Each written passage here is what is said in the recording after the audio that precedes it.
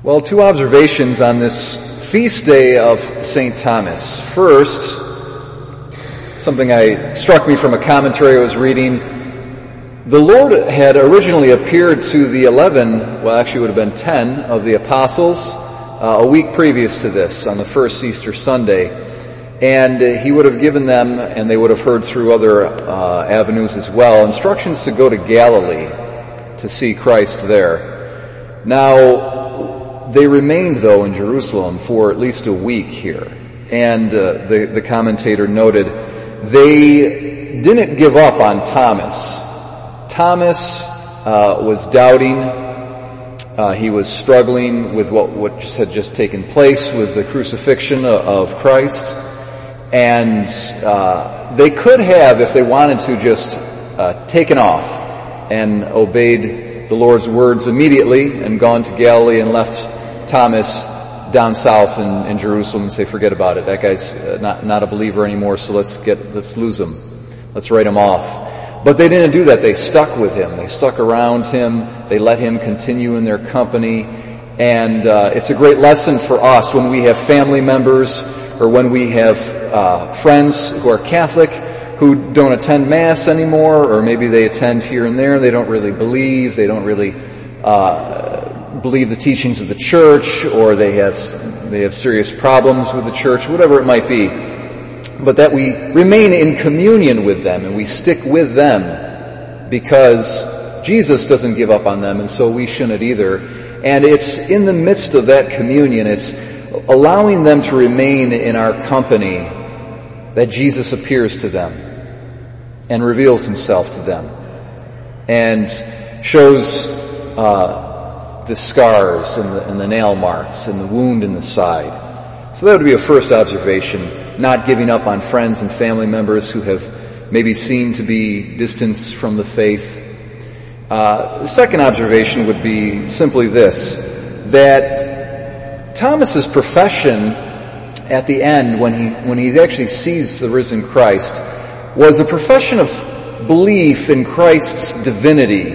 He says, "My Lord and my God." Now, that is still not something that's evident to the senses. It's not like you can look at Jesus and immediately conclude that he is God. So there was still an element of faith in Thomas's profession.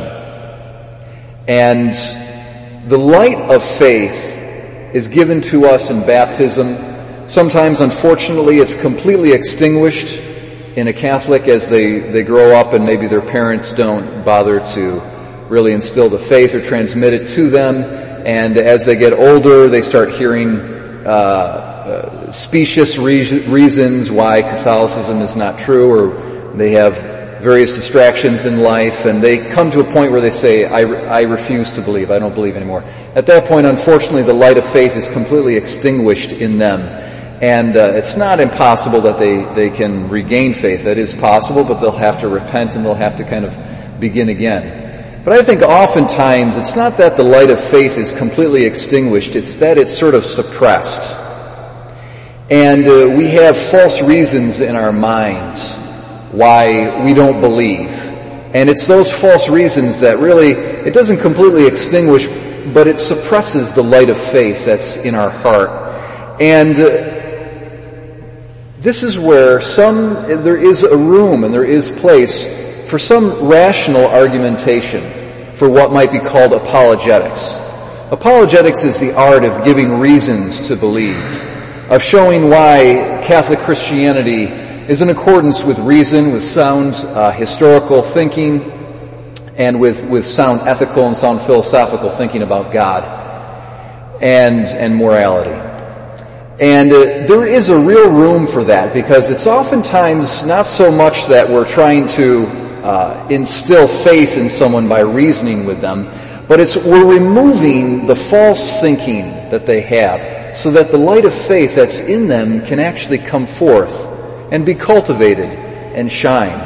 And it can be a real act and work of mercy for us on our part to reason with someone who's maybe kind of lost their faith or their faith is dimmed or weak. I think of recently the Supreme Court decision about gay marriage. And as we all know, the church teaches that homosexual acts are intrinsically immoral, and that these marriages are not valid marriages, and that the state can pass a law that is contrary to reason and contrary to nature and contrary to the moral law. And this is going to be a great conflict between the church and the broader secular society. And many Catholics themselves probably might think, well, this is a good thing. I'm happy for this. And many people are thinking this is a good thing.